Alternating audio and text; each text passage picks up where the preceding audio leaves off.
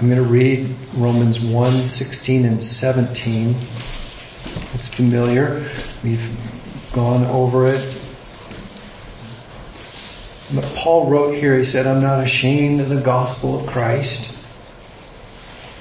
It is the power of God to salvation for everyone who believes, for the Jew first and also for the Greek. For in it the righteousness of God is revealed from faith to faith. As it is written, the just shall live by faith. And I'm just going to insert 2 questions. Do you see justification in these lines? You do. I'm curious if you see it. I'm curious if you understand justification and how it's been exposed, how it's been made apparent to you there. So do you see it there, and what happens if you're not justified? That's an important question as we think about the gospel this morning. Justification is the greatest gift in the world. Justification is probably the most important teaching in the gospel.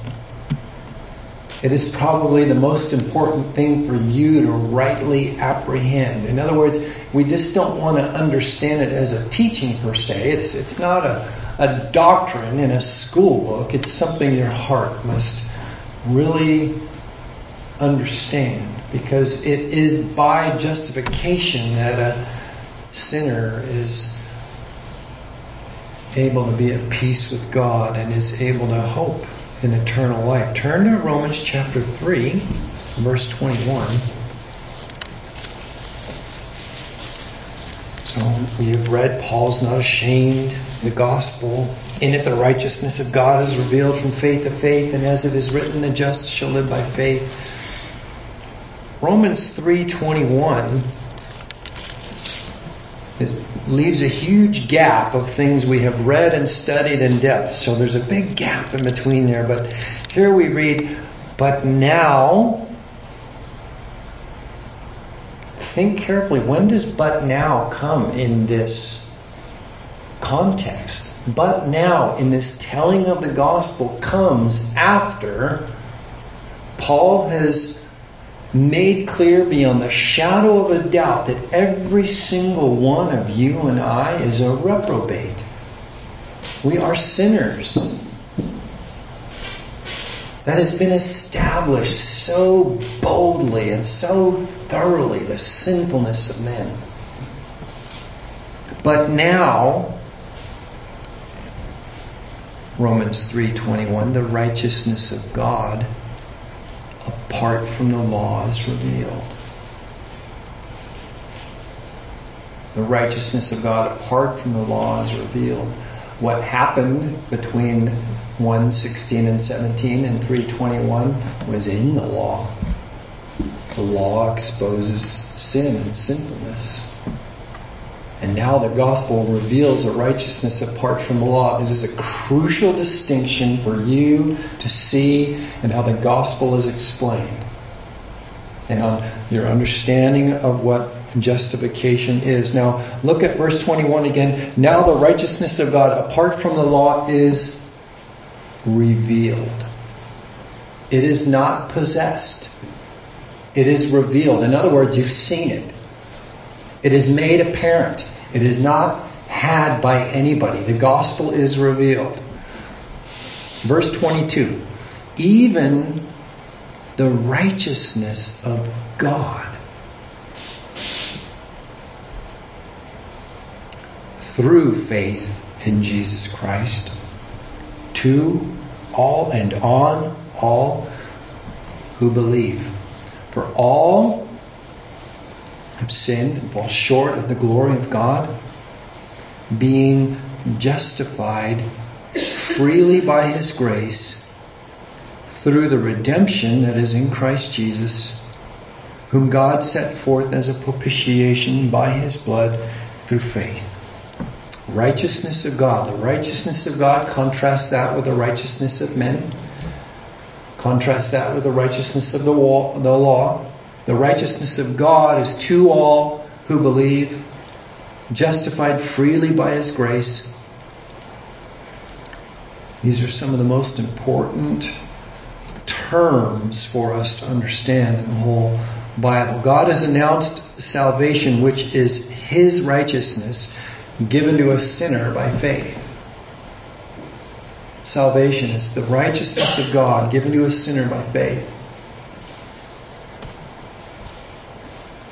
This is justification. And when someone is justified, we say they're saved.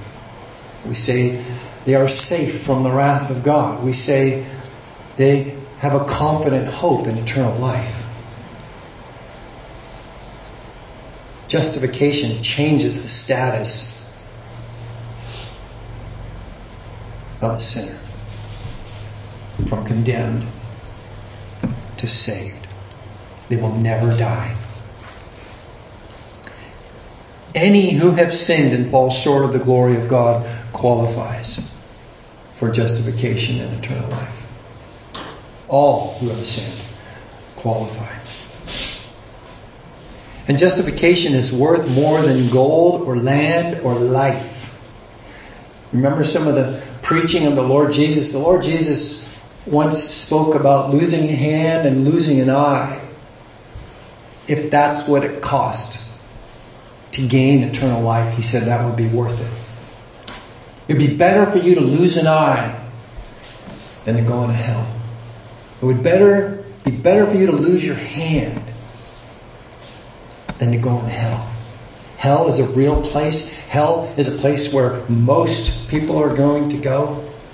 The Lord Jesus was sincere about that. He was clear about that. Justification is what a man must have if he is not going to go to hell. If a man is going to have peace with God and have hope in eternal life, he must be justified. And it is the most valuable thing in the universe, justification. You can't buy it with your life. You could be the richest man in the world and you cannot buy justification. It is the only ransom of a soul. Justification conveys the low sinner into the king's household.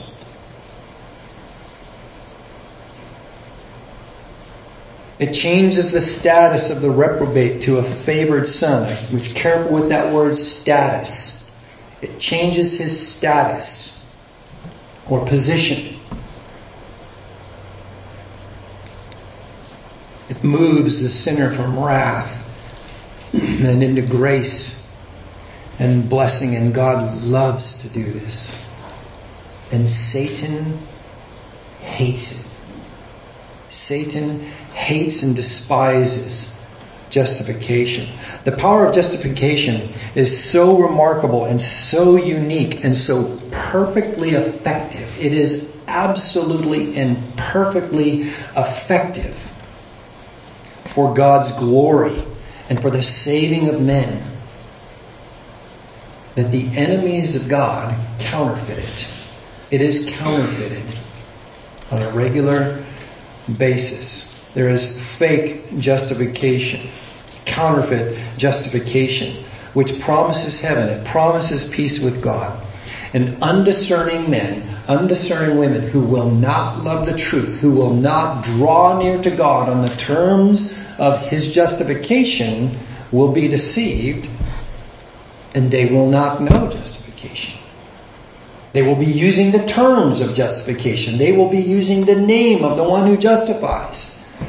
But in their deception and in the effectiveness of counterfeit justification, men will be fooled and they will not know eternal life. They're taken in by ruthless spirits, cunning spirits who deceive. They're mentioned. We're going to turn to 1 Timothy chapter 4. Men and women are deceived into false schemes of justification. False ideas about God and about eternal life. 1 Timothy 4, you'll probably remember when we read this passage here. Verse 1. The Spirit, this is the Spirit of God, expressly says. Now, Paul is writing this to Timothy, and Paul is a prophet in the New Testament age. So when he says the Spirit expressly says, he says that as a prophet. It's not speculation. He says this is what the Spirit of God says. Here are the words of the Spirit. The Spirit expressly says in latter times, some will depart from the faith, giving heed to deceiving spirits and doctrines of demons.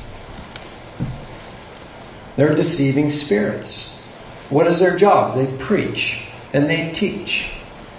They teach deceiving doctrines. Speaking lies and hypocrisy, and having their own conscience seared with a hot iron. Is it possible the world is infiltrated with counterfeit justification? Of course it is. Of course there's counterfeit justification all over the place. Justification by faith alone in Christ alone is precious. It's freely offered to sinners. It secures them to God's forgiveness and eternal life. Justification is a real, powerful, utterly unique thing that belongs to God, and it belongs to those who apprehend it and trust in Him by faith. It is the greatest gift in the world, and the Scripture teaches you what it is. It teaches you what justification is. It teaches you how to be forgiven of your sin and how to be confident, how to have hope in eternal life. The doctrine of justification by faith is the heart of the true gospel. And it is the battleground of falseness and truth.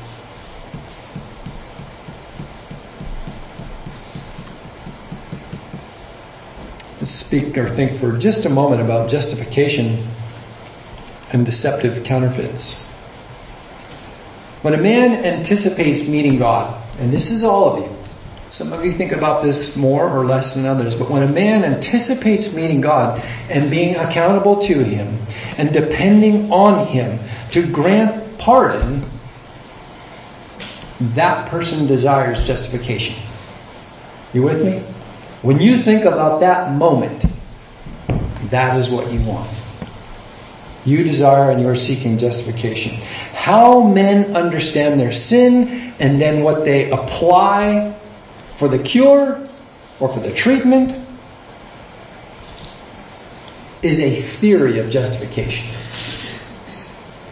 When they anticipate what it's going to be like, what He will approve, what He will disapprove, how I can get there on the right terms, that is your theory of justification. And there are many theories of justification that promise eternal life. Men determine in their own minds who they think the judge is. They determine the standard He uses. And then men form their justification strategy. They conform themselves to what they believe will be required when the day comes.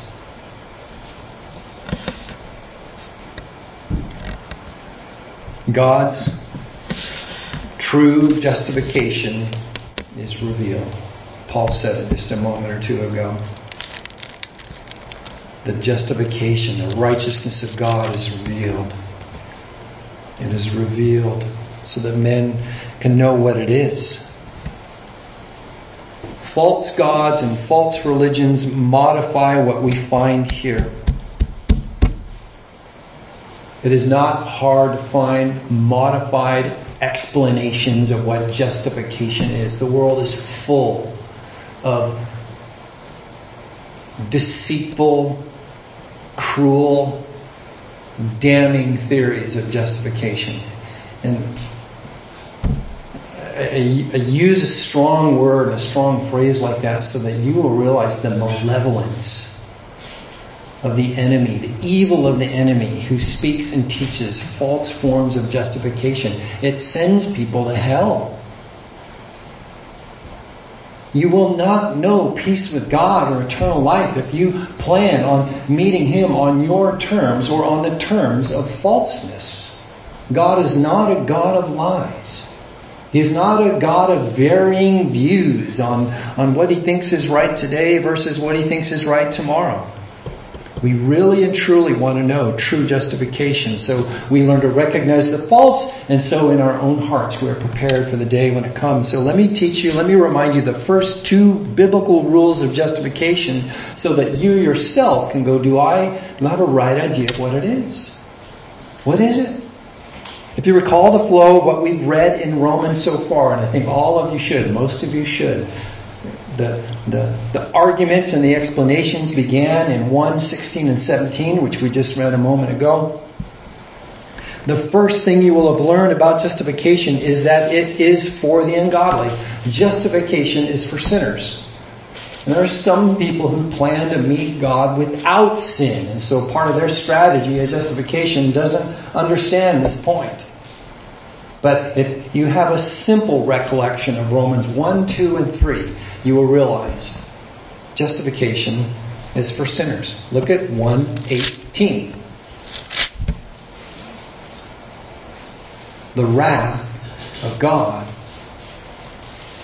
is revealed from heaven against all ungodliness and unrighteousness of men. The reason he's saying that is he's just been saying he's pleased to announce the gospel because in it the righteousness of God is revealed. Well, who cares? Well, everybody should care because the wrath of God is revealed from heaven against all unrighteousness. Righteous and justified share the same root. If you could overlap the two words in Greek, you would go, oh, these are almost identical words. Righteousness and justification. The righteousness of God is revealed. Justification is revealed. Who cares? Everybody cares. Because the wrath of God is revealed from heaven against all ungodliness and unrighteousness of men who suppress the truth in unrighteousness. That's why. First rule, justification is for sinners. From this point forward in the book of Romans, there are countless examples of the sins of mankind. We maybe have read 50 of them. Ranging from idolatry to sexual perversion to anger to coveting to gossiping. The list of sins is so extensive. The point isn't so that you might read it and hope you find an escape plan for yourself and go, phew, if I'm not in there. The point of the list is that you would see over and over again, oh man, oh man, oh man, who will save me? That's the point. Nothing we have read in the book of Romans indicates that some men are righteous. Romans 3:9. Here's what you're supposed to know when you've read and understand what he's been saying in those many verses. What then? Are we any better than they? Are we Jews any better than they, pagans, is what is being referred to? No, not at all. The Jews are not better than the pagans. We have previously charged both Jews and Greeks. They are all under sin. As it is written, there's none righteous, no, not one. There's none who understands. There's none who seeks after God. I'm only summarizing here. I'm summarizing drastically. But the only one offered justification is a sinner.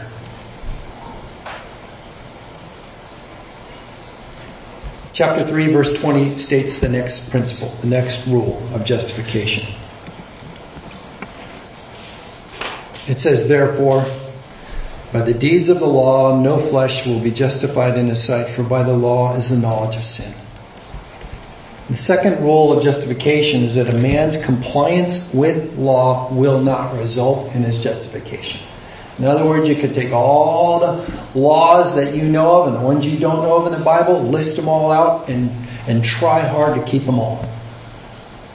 What we have just read in chapter 3, verse 20, is that nobody will be justified by keeping the works of the law. That is a principle of justification. Law is not a tool of justification. What is the law for? Did the Bible just happen to tell us in the verse we were reading? I think it did. Therefore, by deeds of the law, no flesh shall be justified in his sight, for by the law is the knowledge of sin. What does the law show you? That sometimes you do know and sometimes you don't know. What does the law show you? It shows you you're a sinner. It shows you when you don't meet up to the holiness of God. Men aren't supposed to debate this with God. Men are supposed to hear what God has said about their sinfulness, and they're supposed to say, you're right. You're absolutely 100% right, God. I am a sinner. I'm a sinner. Don't use the law to show God your virtue. It's not what the law is for. The law is to magnify your sin. It's so that men would know they're sinners.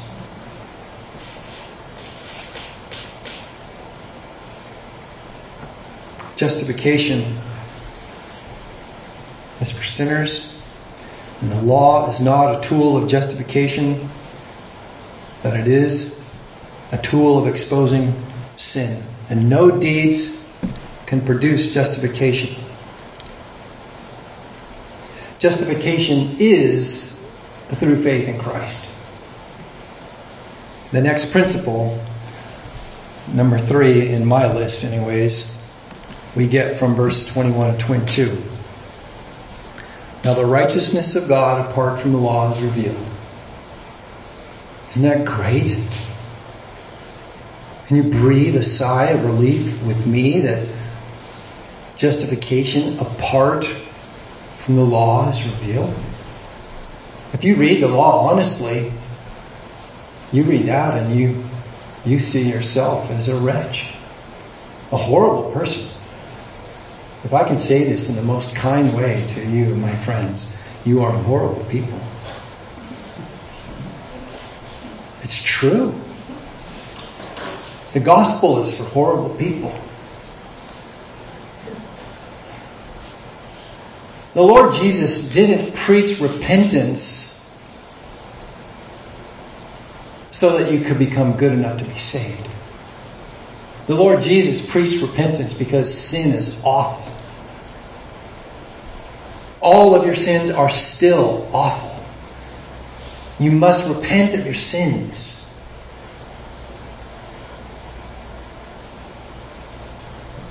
The sinner who realizes he's a sinner has already committed a lifetime of sin. And you won't stop tomorrow. If you will hate your sin the way a man is supposed to hate his sin, you must repent of your sins. Sins are rebellion against the holiness of God. Sins are rebellion against what it meant to be a person created in the image of God. The godliness of a man is ruined and destroyed by your sinfulness. The virtue that a man should possess in his speech and in his life and in his goodness should be a product of the virtue and the goodness and the greatness of God. But sin is in you like carbonation is in your soft drink. It just keeps coming out. You must repent of your sin because it's ugly. You must repent of your sin because it is destructive to you and the people you love. Sin is an awful reality in men. But there is justification for sinners. 3:21, the righteousness of God apart from the law is revealed, being witnessed by the law and the prophets, which means, in short, the Old Testament knew this truth as well. The Old Testament knows that justification is apart from the law. Verse 22, even the righteousness of God through faith. The righteousness of God possessed through faith.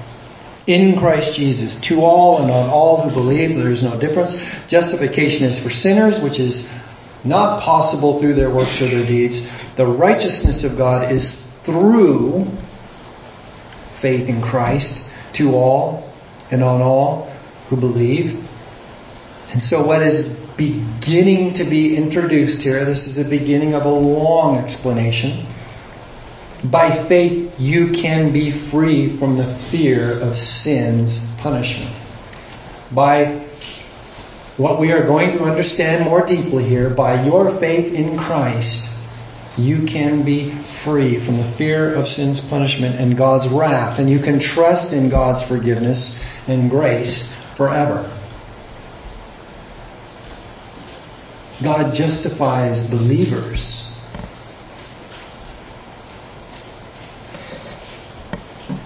The teaching about justification doesn't end here. These are what we would call building stones of an education on justification. These are chief building blocks, chief principles of understanding justification. But in God's providence, the Scripture turns to illustrations at this point. So at chapter 4, as we remember the principles we've now learned about justification, who's it for? Sinners. It cannot be had by deeds or works. And what was the third principle? It's had by faith. It is possessed by faith. So remembering these things, at chapter 4 we're reminded about Abraham. And we touched on Abraham a couple weeks ago. Father Abraham, we know because he says here, is declared righteous. Read from verse 1. Chapter 4, verse 1. What then shall we say Abraham our father has found according to the flesh? For if Abraham was justified by works, he has something to boast about, but not before God. For what does the Scripture say? Abraham believed God, and it was accounted to him for righteousness. Now, to him who works, the wages are not counted as grace, but as debt. Abraham was declared righteous. So one thing we know, because of what we've just been studying, he's justified. And a justified man is a man who is a sinner. He is a sinner, counted righteous. Abraham is a person like this. He's an illustration of what a justified man is. Chapter 4, verses 1 and 2 puts forth a quick little question. Was he justified by works? No. If you quickly look at chapter 3, verse 20, you'll be reminded, by the deeds of the law, no flesh will be justified in his sight. Abraham was not justified by deeds of the law. He posits the question real quickly at the beginning of 4. No, this isn't how he is justified. Turn to Genesis chapter 15. What we are reading about in Romans is the means of his justification. How was he justified? What were the circumstances? How did he become justified? How did he get saved?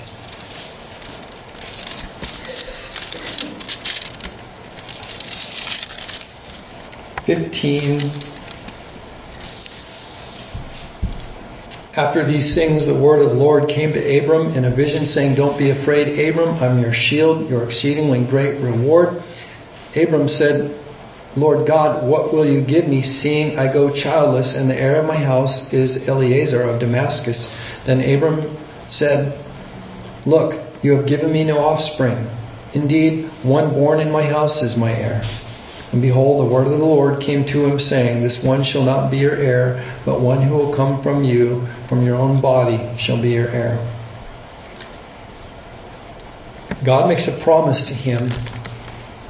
Abraham feels afraid that God can't do what God had already promised him he was going to do.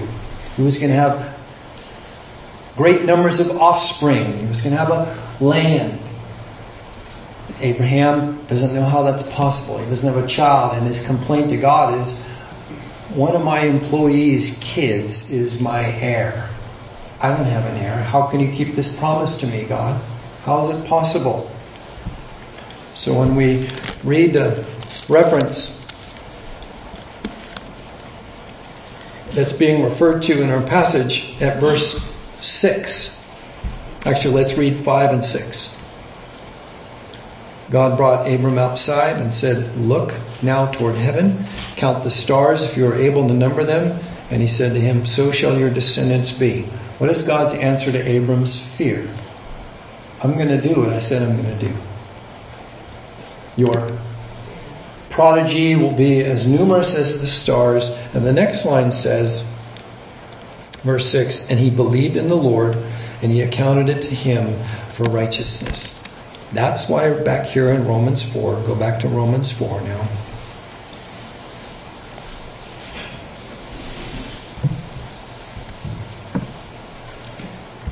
God justifies Abram when he believes. Abraham had, at that point, what you must have for eternal life. You must be justified. You must believe the proposition of God. The thing that has been spoken. See, faith isn't a Disney kind of a concept where people sing songs about, oh, you've got to have faith. Remember Journey sang a song? I think I remember mentioning this sometime in the last year or two. Journey sang a song and said, "Don't stop believing." Believing what? Who? The Journey kind of faith is like this Disney sort of fantasy that things are just going to work out and it's all going to be good. That's a lie from hell. Journey's song about don't stop believing is a lie from hell. It's meant to make you feel good. It's meant to make you feel happy. We'll just keep believing. What? Believing what? You know, if you and I were on the deck of the Titanic as it started doing this, and I said, "Don't stop believing," how would that make you feel? You'd be like, dude, we're about to die. We're going to die. You are about to die. And if you are not justified by faith in Christ and ready to meet the Creator with the virtue and righteousness of Christ, if you are not ready for that, then you are not ready to die. You are not justified. See, this belief of Abraham is a belief vested in a person and in a proposition. If you don't know any of the propositions of Christ about your sinfulness and your need for a Savior, and you're promised hell if you won't repent and believe in Him, and you're promised eternal life if you will repent and believe in Him, if you don't know any of these propositions, you don't have any faith that can save you or can justify you. You're making up your own religion, which is the world's favorite thing to do.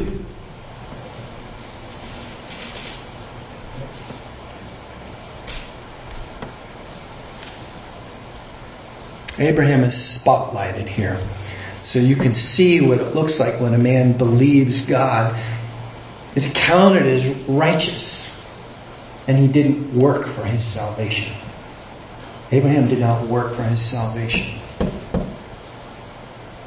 The sinner's faith is on Him who justifies the ungodly. And he is justified.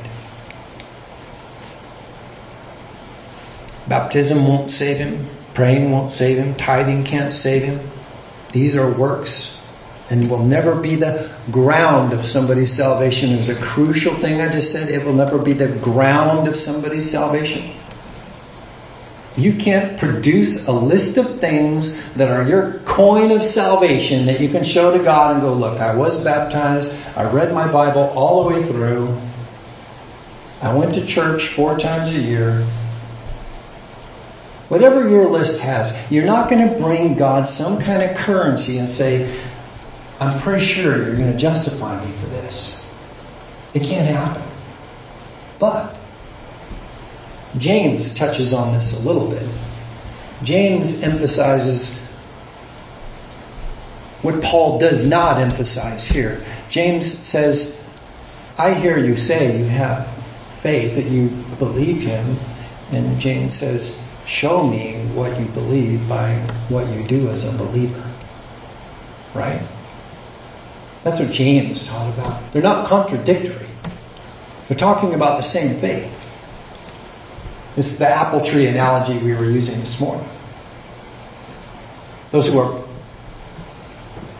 rightly trusting in and believing in Christ produce fruits of the Spirit and fruits of belief. But you can't work out some of those fruits and things and show them to God and say, hey, save me.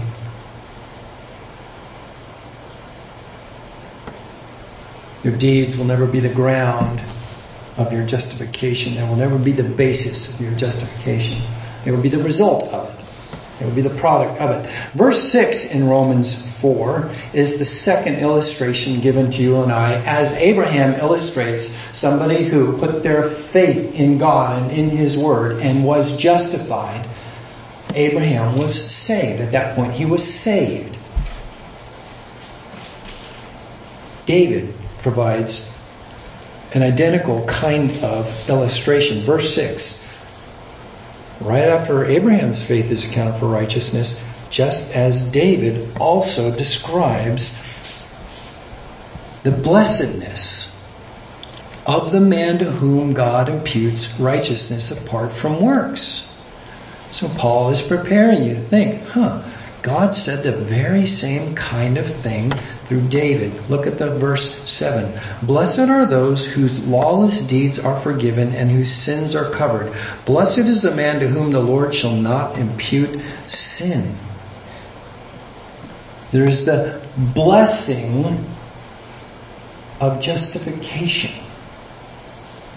He didn't use the word justification there. Blessed are those whose lawless deeds are forgiven and whose sins are covered. The forgiven lawless deeds of you and I, the forgiven lawless deeds, sins covered, is justification. You see it? David knows blessing. He knows God's favor and kindness as an attitude of God toward His sinfulness. What's the first principle of justification? It's for sinners. David's a sinner. He doesn't say, blessed is the man who has maintained his virtue and his purity. He said, blessed is the man who knows the God of forgiveness, who forgives men of their sins, who covers men's sins. Who does David know who justification is for? The lawless. Under the law of works, if David was functioning under the law of works, what is the wage David should expect? Death. If David lives under the law, what sort of compensation does he expect to receive from God? Death. Just punishment. Right punishment. But under the law of faith, which was mentioned in 3:28,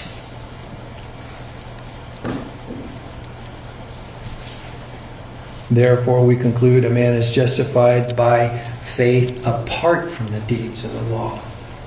Somehow in David's understanding of the gospel, he is able to communicate to you and I part of this truth here in verse 28.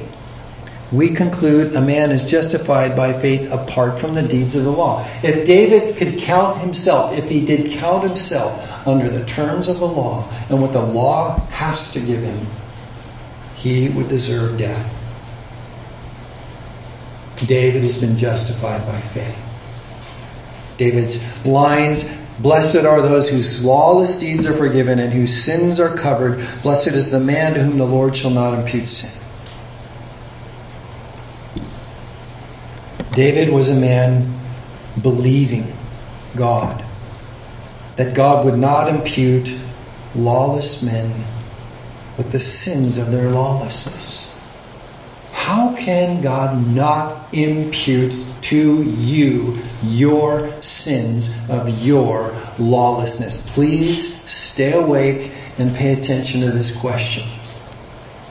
How can God not impute to you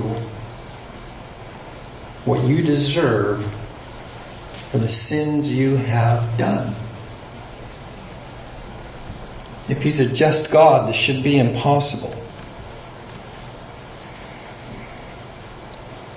Men imputed with their sins will and must die condemned. It is just. It's right. The wages of sin is death. If they are going to live, you must be imputed with righteousness. You must be seen righteous if you are not to die for your sin. How is it possible? How can God not credit you with your sin? How can He credit you with righteousness? How is it even possible? Verses 2 to 8, which we've just been reading over, they are meant to show that justification is for believing sinners like Abraham and David. Abraham lied about his wife for fear of what a foreign king might do if that king knew the truth about his wife. Abraham, let me just put it this way, knew his wife's servant. He had his wife's servant. David murdered. David committed adultery. Do these acts of sin qualify these men for eternal life? They don't. These are sinful men. These are sinful men.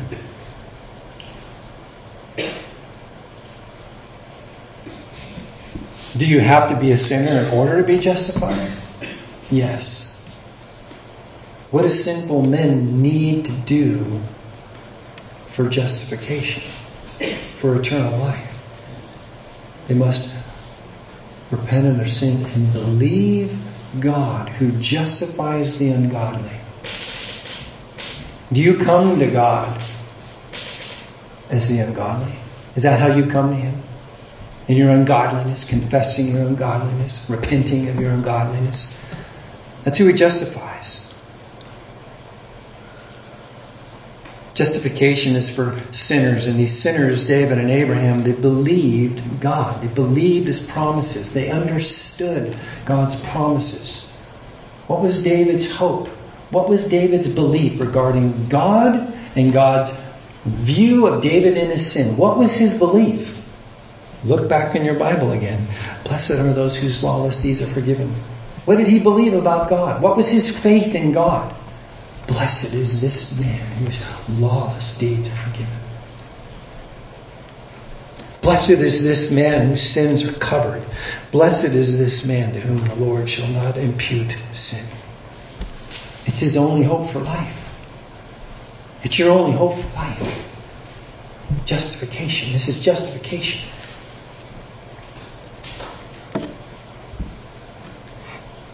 It cannot be had by works. It is a gracious work of God accredited to the man who believes God by faith in Christ. Justification provides a substitute. It doesn't create a lawful saint. Justification provides a substitute. It doesn't create a lawful saint. Faith in Christ takes you out of the realm of the law insofar that the law cannot have its rightful due from you, which would be your life.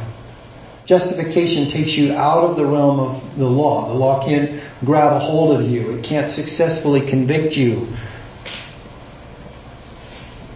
What does the law of works say to you who Maybe we're just justified by faith. You've just been justified. What does the law of works say to that person? It always accuses accurately. When you lie, you're still a liar, even though you got saved a minute ago. If you were truly born again, sin will still come from you. What does that man do when he sees, I sinned? Now I'm going to die because the law can have my life. Now I must die for my sins. Is that how he thinks about it? See, when the law hears you lie, you're guilty of lying. When the law exposes your gossip, you're guilty of gossiping. But it cannot condemn the man who is bound to Christ by faith. The law cannot have its justice on you who have put your faith in Christ. Why? Because the law's rightful claim has already been met. The law's right for justice is already met in Christ. Do you understand that? Your sin is truly sin. And it is truly wicked. And if you have put your trust, if you have repent of that sin, that is wicked. Your sin is imputed to Christ. Christ carries the sin. He becomes the sin bearer. The death of Christ is a sinner's death. When the law accuses the born again of their sin accurately, when it accurately does that, that sin has been punished in Christ. The one with faith has trusted and is trusting in Christ. The sins, all of the sins of the repentant sinner are on God's Lamb by faith. And your death was executed on God's Lamb, the Son of God. Your death is died in the Christ by faith. It's a substitute death for a man who has been justified. Faith in Christ puts a sinner into a realm where the charge of sinner is not denied, but its horrible consequences are met in Christ. The consequences of sin is death. Let there be no doubt. Let there be no deception about this. You will die forever unless you are justified. But he who has put his faith in Christ has died already in Christ.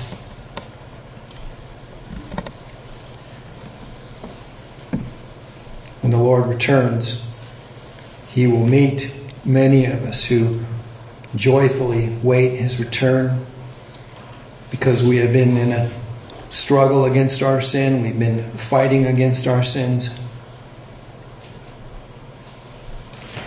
But he comes for those who love him. He comes for those who have believed in him and who walk with him, who seek him for forgiveness, who love his coming. See, by God's grace, sinners are counted righteous. Roman Catholic justification believes that when you believe and are baptized, you are infused with righteousness. Roman Catholic justification is a counterfeit justification. It teaches that you are, in a manner of speaking, injected with righteousness. And your goodness by your believing and by your baptism results in tangible righteousness which must be lived out to prove you are justified.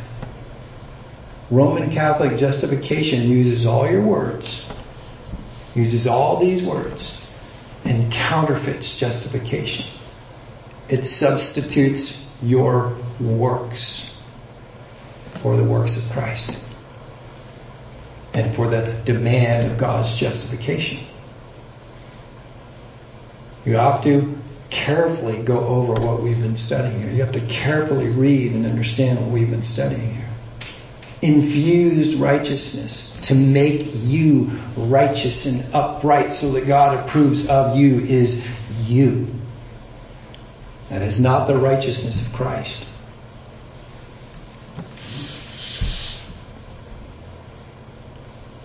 Why does a Christian do right things? Why is a Christian rightly doubted of his conversion when he's living in sin? If a Christian is living in sin, if a Christian loves sin, if a Christian is habitually living in sin, why is his friend or his mom or his pastor say, you know what? I don't think you're a Christian. Why does a Christian do right things? Why do they keep their promises or go to church on Sunday? Why is this so? Paul doesn't address this here. He does later in the letter. We need to touch on it for a minute, though. Why is it so? The main reason is this. If you have been born again, it means there's a new life planted in you. It is the life of the Spirit of God that indwells a believer. When the life of the Spirit of God indwells a believer, the fruit of the Spirit begins to be evident in that believer. Fruits of the Spirit are listed in different places in the Bible. Love, joy, peace, patience, gentleness, kindness, self-control. I'm missing one or two. Does the Holy Spirit lie? How do you know? God doesn't lie. Does the Holy Spirit get drunk? No, the Holy Spirit doesn't get drunk. Does the Holy Spirit murder? Does God murder? No. Does God steal? No. Does God gossip? No. When a person who professes, I'm a Christian, I've been born again, and they lie, they're foul-mouthed, they steal, they might have one thing they're just living in constantly with no guilt, no care. That's evidence that the Holy Spirit is not convicting them of anything. That's evidence that there's no Spirit indwelling that person. A person who's been born again and feels guilty when you open your mouth in a bad way, or when you do something you know is inappropriate, the Spirit convicts Christians. Why is a Christian supposed to be upright? Why is a Christian supposed to do right things? Because the Spirit lives in them. Because they live and produce a life in fellowship with the Spirit of God. So don't get it backwards. Producing fruits with no roots is false Christianity. Conversion, belief in the Lord Jesus and the love of God. That's what a believing person does. Do you believe the Lord God is holy? Do you believe God's law is good? No, the Lord Jesus, I've said this before too, He didn't come to abolish the law, did He? He didn't come to abolish the law. He didn't come to say it just isn't right anymore. Jesus didn't come and say, it's not against the law to blaspheme anymore. Jesus didn't come and say, it's fine if you want to commit adultery now. He didn't come to do away with the law. He came to fulfill it so that you could have His righteousness. You should agree with Him on every point of what's right and wrong. With every point about what He loves. The Lord Jesus says in John 21, when He's speaking to Simon, after Simon had fallen in sin, and he's restoring Simon to ministry. He says, Simon, do you love me? And Peter was grieved because he had said to him the third time, do you love me? And he said, Lord, you know all things. You know that I love you. And the Lord Jesus said, feed my sheep. Conversion creates a repentant, soft, loving heart to the Savior. And then the Lord says, do this. That's the order. That's the order. You love the Savior. Has He given you hope of eternal life? Walk away from your sin. Leave it. Know Him in truth. Don't speak words that are not His words. Don't live a life that's not His life. Be conformed in the image of God. Be transformed by the renewing of your mind. Be faithful servant. Justification is the greatest truth of the gospel, and it is sorely counterfeited by every false religion. Your handout has 3 listed on it. If you didn't grab that handout, you should. There are 3 listed there, and it explains how it is tweaked and modified so that those other traditions, I think I put one on there for Roman Catholicism, I think there's one on there for Mormonism, and I think there's one on there for either Seventh-day Adventism. I think that's it. You'll see how these points of justification with your words are nuanced into counterfeit justification. You'll see it. Have a look at that. Ask the Lord to help you if you have any questions or you want some follow-up on some of these things. We can talk a little later. Let's close in prayer. Almighty, great and kind God of grace, who's offered hope, who's offered peace and justification. We thank you for the Lord Jesus. We thank you for the offer of life and hope of peace. God, we love you and we praise you in Christ's name. Amen. Amen. Okay.